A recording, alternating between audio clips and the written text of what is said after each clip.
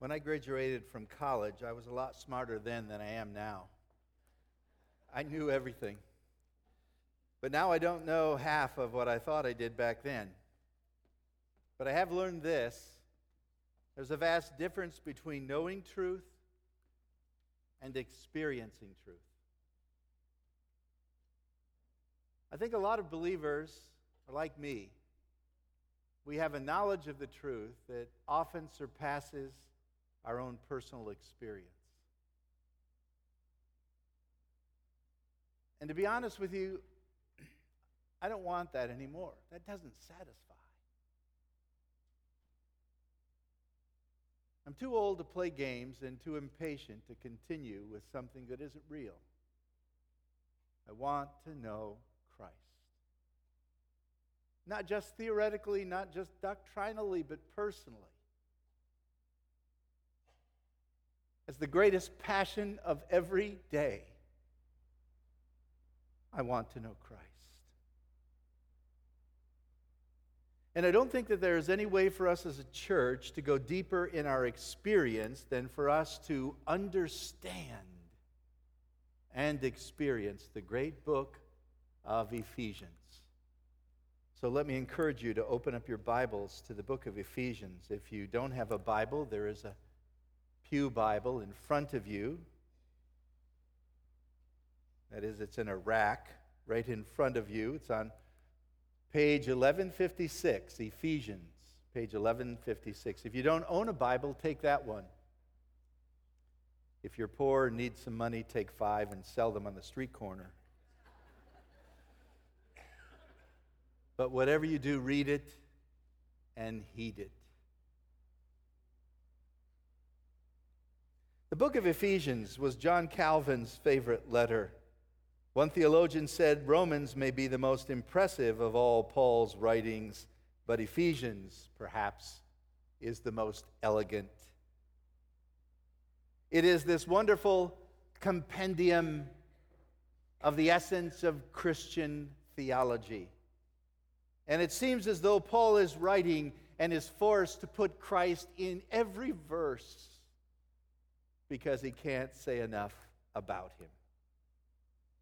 I want to absorb this message. I want to feel its impact on my soul. I want to dream its dreams and experience the life change that the Word of God through the book of Ephesians can have on my life. And I hope a fire will be lit in your heart as well. John Mackay was the former president of Princeton Theological Seminary, and he wrote, "The book of Ephesians, I owe my life to the book of Ephesians. As a young man of 14 in July of 1903, I experienced through reading Ephesians a transformation of my entire being. I saw a new world. Everything was new. I had a new outlook, new experiences, new attitudes toward other people. I loved God, and Jesus Christ became the center of everything. I had been quickened by His grace, and I was really alive."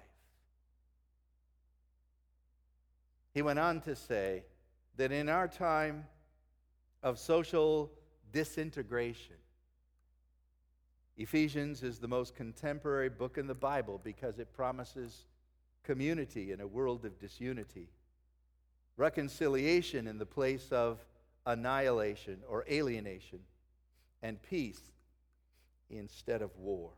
And I would add identity in place of confusion. You see, one of the problems that a lot of Christians have, and maybe you do, is that you don't know who you are. That is one of the questions that human beings have been asking throughout the ages, on every continent. Who am I? What is my purpose for being here? I remember a song that came out of the early 90s written by Michael W. Smith. It became his biggest success. It was a crossover and was number 6 on the Billboard charts among the Hot 100 of even secular songs. My Place in This World. It was an emotional expression of a longing to know for sure who he was and what his place was. It was a likable melody with haunting lyrics, and because it was so amazingly accurate, it touched a nerve. Do you remember some of those lyrics? The wind is blowing, the wind is moving, but I am standing still.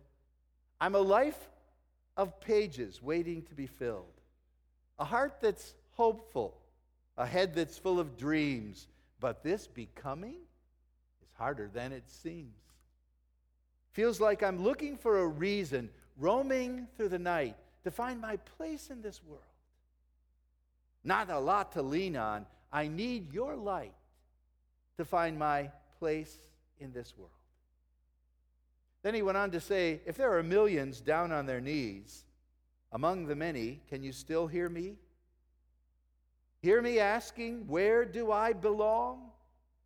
Is there a vision that I can call my own? Feels like I'm looking for a reason, roaming through the night to find my place in this world. Well, that's exactly the question that Paul answers in the book of Ephesians, who you are and what's your place. And I think we know it. I'm afraid we don't know it. I think we know it by way of head knowledge, but we're not experiencing the wonderful liberty and peace that comes from loving Christ and serving Christ. And so we have Ephesians. We'll just look at the first couple verses and then maybe some of the major themes throughout the book as we begin our study. But notice with me verse 1 of chapter 1. Paul is an apostle of Christ Jesus by the will of God, writing to the saints in Ephesus, the faithful in Christ Jesus. Now, Paul was following the normal conventions of the day. There was a formula back in that day for letter writing. The author would put his name first, and then the person he was addressing would come next, and then the body of the letter would follow. Our formula is a little bit different. We put the addressee first, and then the body of the letter, and then we sign it at the end. At least we used to until email came into place, and now no one has any formula at all. So Paul puts his name first. By the way, he probably had two names from birth. Saul would have been his Jewish name because he was a Jew, named after the famous king of Israel. But he was also born a Roman citizen in Tarsus. He was a citizen of two worlds, soon to be three. And so, Saul, proud descendant of Benjamin, was also the Apostle Paul, freeborn Roman citizen. And it was more advantageous to use the name Paul because he was called to work among the Gentiles. So there is a distinct change when he starts using the name Paul almost exclusively. There's only one physical description of the Apostle Paul that comes to us, and that's from the 2nd century. Not exactly sure it's totally accurate, but it rings true. It's in an apocryphal book called the Acts of Paul and Thecla. And it describes Paul like this. He is a man little of stature, thin-haired upon the head, crooked in the legs, of good state of body, with eyebrows joining together and a nose somewhat hooked. Doesn't sound like Mr. Universe, does it? Sounds like a man who had a lot going against him. And yet, when empowered by the Spirit of God, he was a dynamo. What can we learn about the Apostle Paul from this book of Ephesians? Well, notice in chapter 3, verse 1, that he is a prisoner. He is a prisoner of Jesus Christ. Now, that's an interesting way to state it, because technically he is a prisoner of Rome, but he calls himself a prisoner of Christ, which simply means the Apostle Paul believed in God's sovereign providence. The fact that God was ruling in the affairs of men and nothing could happen to him that wasn't first approved by God. It didn't mean that God supported it or was in favor of it as to its truth or justice, but it means that God allowed it. And so Paul says, I'm a prisoner of Jesus. Wouldn't it be great if you and I could face the trials of life and say, this is because God has ordained it, even though I don't enjoy it? Chapter 4, verse 1, the same thing. I'm a prisoner of the Lord. And then chapter 6, verse 20, I am an ambassador in chains. So Paul is in prison. There were 2 imprisonments that Paul endured, most scholars believe. The first was house arrest, and that's this imprisonment. Although chained, he had a lot of freedom. People could come and go. He could write letters. He not only wrote this letter to the Ephesians, which might have had a focus of being sent to all the churches, but all the letters were shared by the other churches. He had friends like Tychicus, who he mentions in chapter 6 and verse 21, who met his needs. And in that day, prisoners were fed and cared for by friends, not by the state. Paul wrote Ephesians and Colossians and Philippians and the little letter of Philemon, all of them intensely personal, except this book to the Ephesian Christians, which seems to be a lot more general in mind. The Apostle Paul, in writing to those in Ephesus, recognized that he was first and foremost writing to the saints. Paul, the apostle, to the saints in Ephesus. Now, that's a word that often trips us up, saints. If I ask you a question, how many of you are believers in Christ? Many hands would go up. If I asked you the question, how many of you are saints in Christ? Fewer hands would stay up. And yet it is the same thing. That's why you need the book of Ephesians. You say, but I'm not always very saintly. No one is. But the word used 45 times in the New Testament speaks about a common Christian. And it means set apart.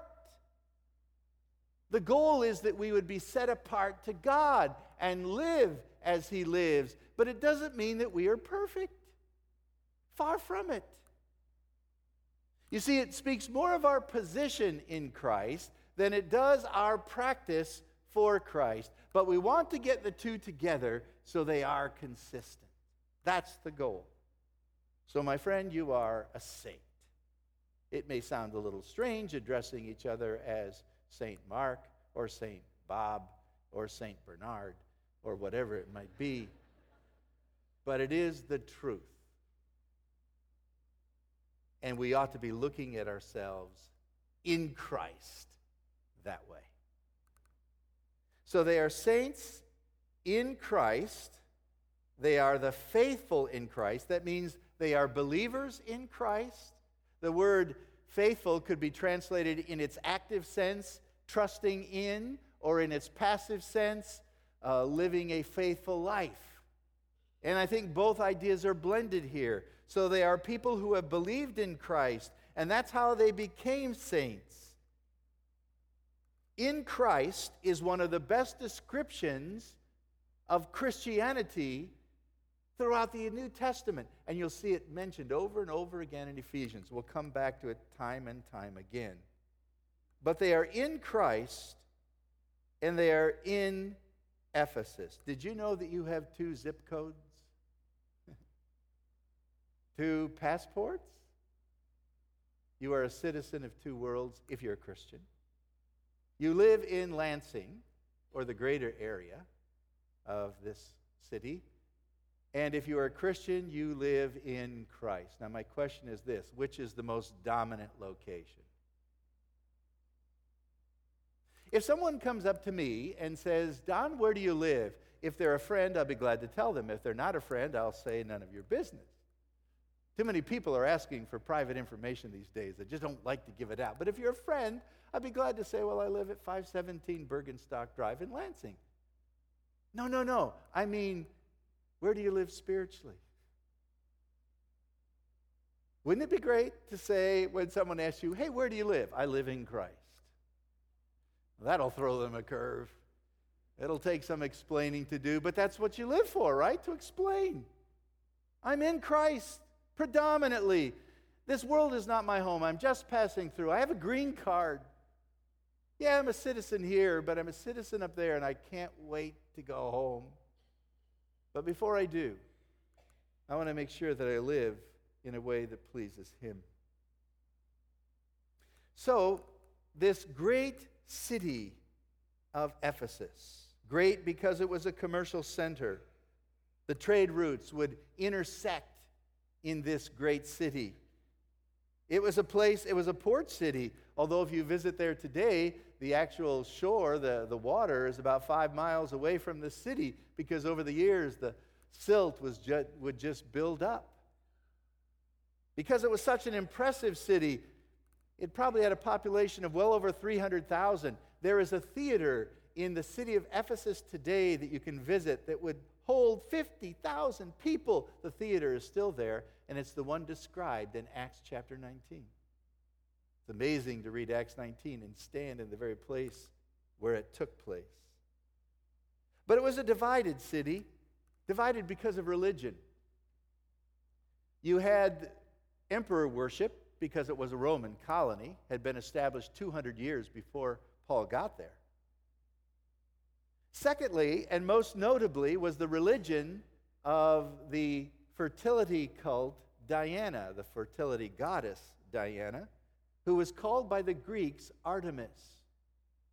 It was said that her image fell from heaven, and when it did, they picked it up and built a temple around it. In fact, in Acts 19, that's exactly what is stated. That's the tradition in the story. And the temple to Artemis became one of the 7 wonders of the ancient world. Amazing. 160 columns around this amazing temple, and people would come from everywhere. The city protected the religion because it also built its economy. The occult was present, black magic, and when some people came to faith in Christ, they burned those works. That's Acts 19 as well. But there was a substantial Jewish colony, people persecuted in the rest of the realm.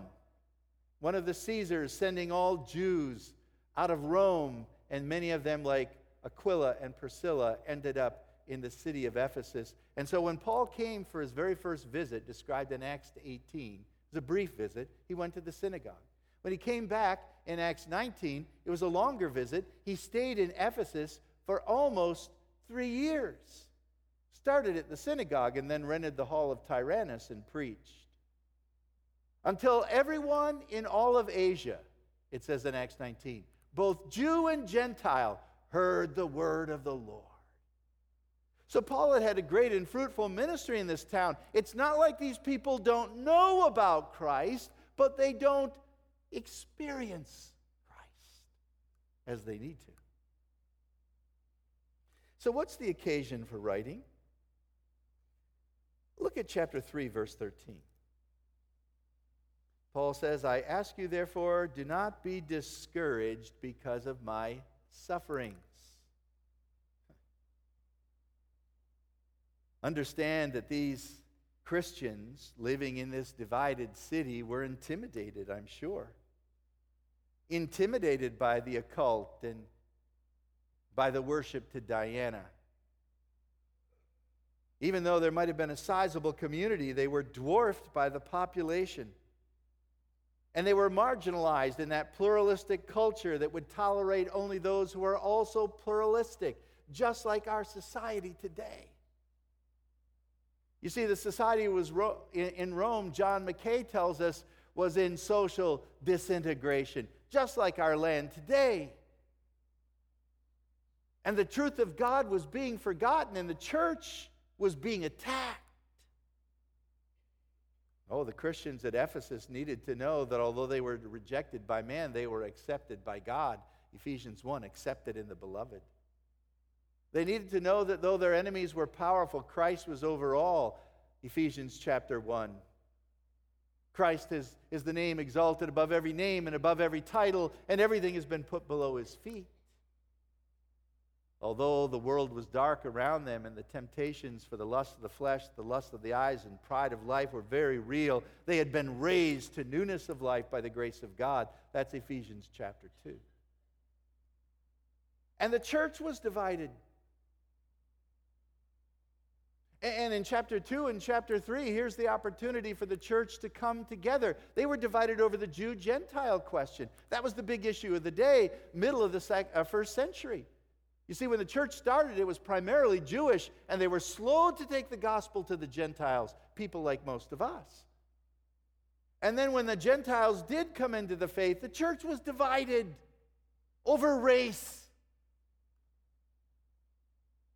And the gospel would unify it. And that's why Paul wrote this letter, to unify the church. Look at chapter 6, verse 22. So the church is discouraged.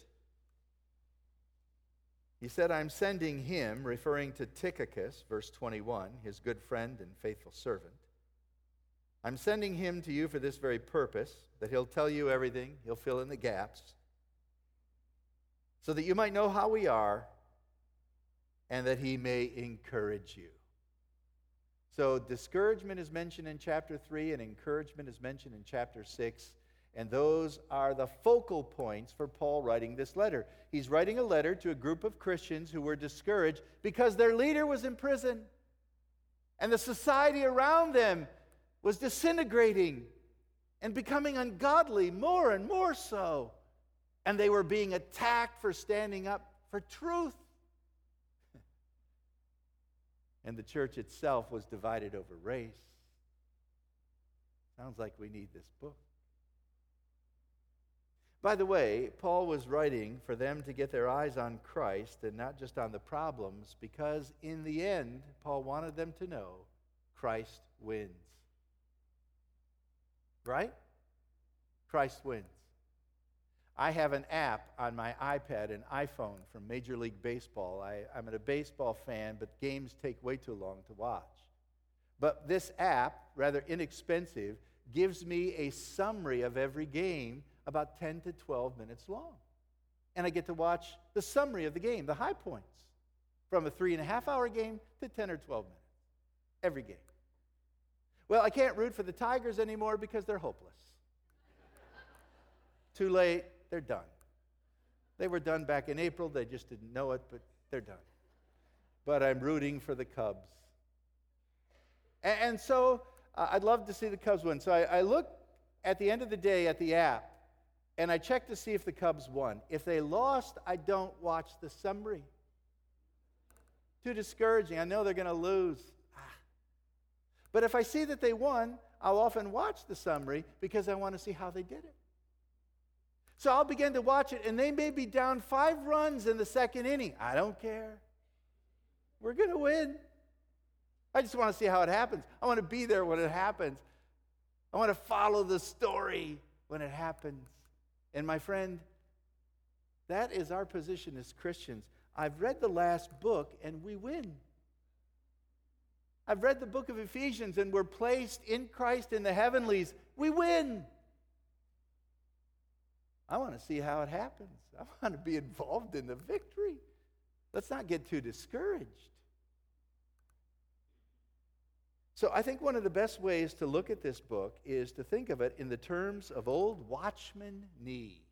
The message of the book could be simplified with 3 words: sit, walk, stand. Watchman Nee was a Chinese Christian. He was a great leader in the indigenous church movement in China, and then the communist revolution took place. He was persecuted, imprisoned, and spent the last 20 years of his life. But he wrote a commentary on Ephesians called Sit, Walk, Stand. I've never read the book, but I love the title. And where does it come from? Look at chapter 2, verse 6.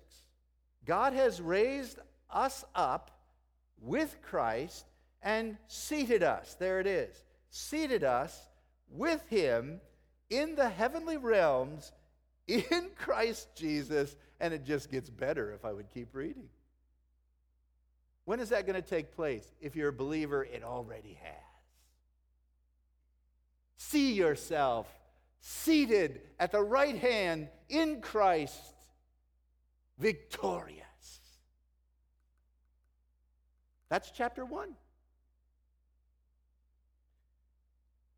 And then he talks a little bit about the effects of this. Because this is true, we should be joined together as one church in chapter 2, and discusses it in chapter 3, and has some fantastic prayers in the book of Ephesians.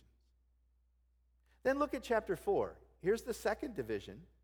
As a prisoner for the Lord, then I urge you to live a life worthy of the calling you have received.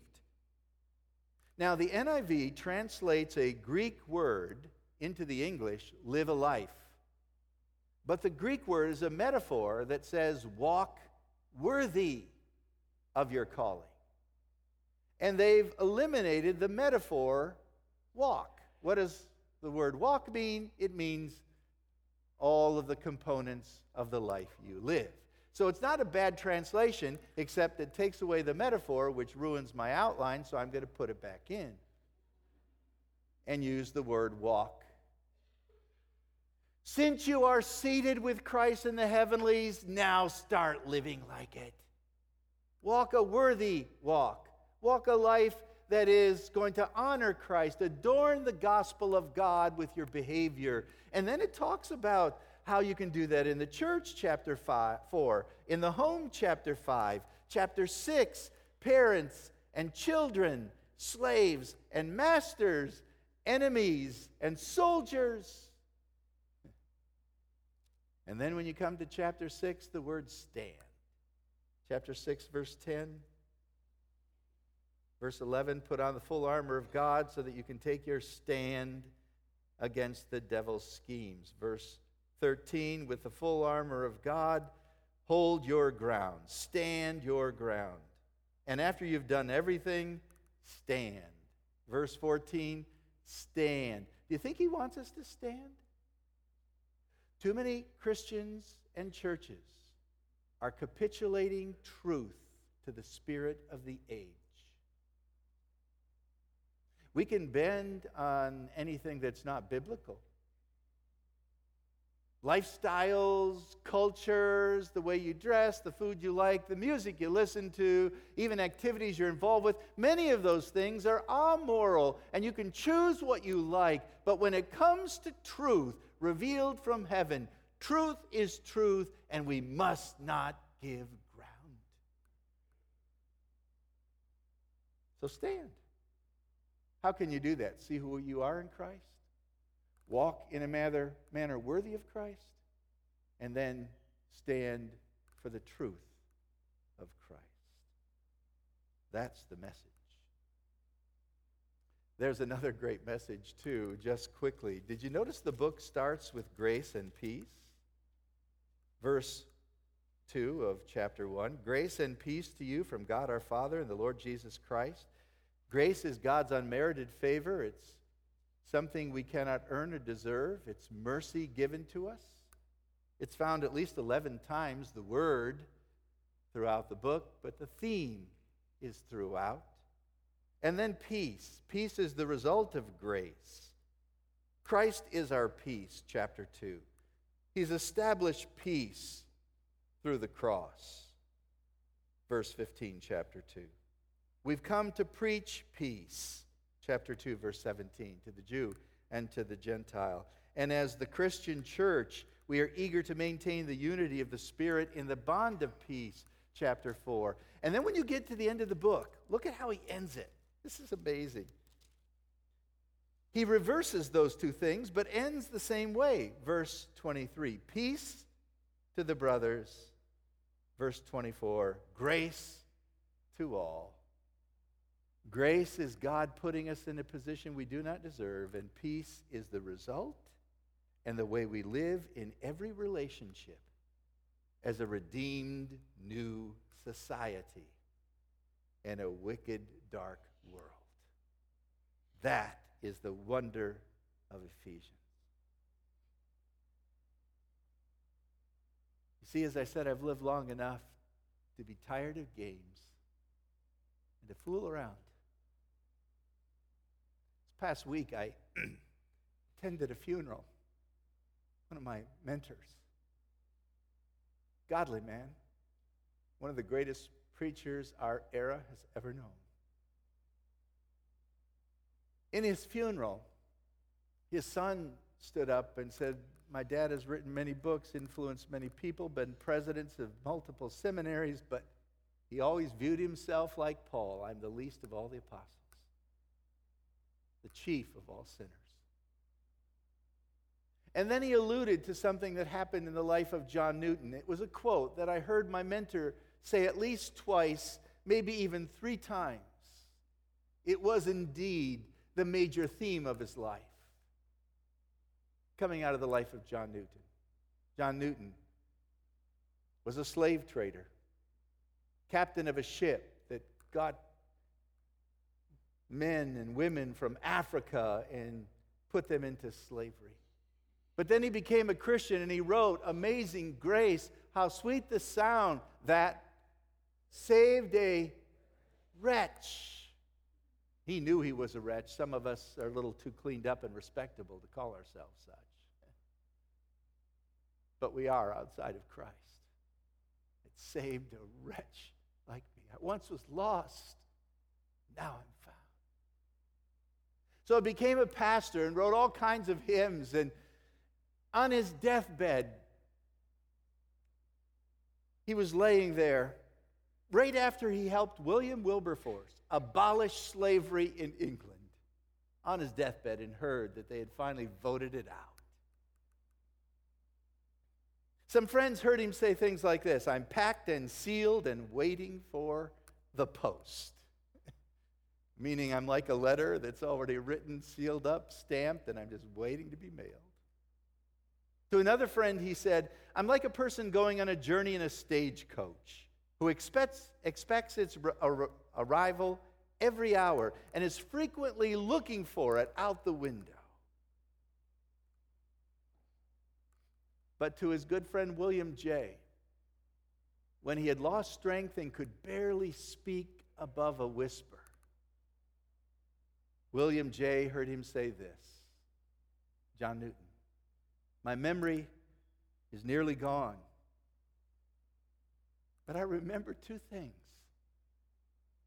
I am a great sinner, and Jesus is a great Savior." And that's the book of Ephesians. Let's pray. And now, Father, we pray as you dismiss us today that we might go forth with your blessing upon us. Help us not to know in theory alone the truth of Scripture, but by personal experience. In your name we pray. And all God's people said, amen. You are dismissed.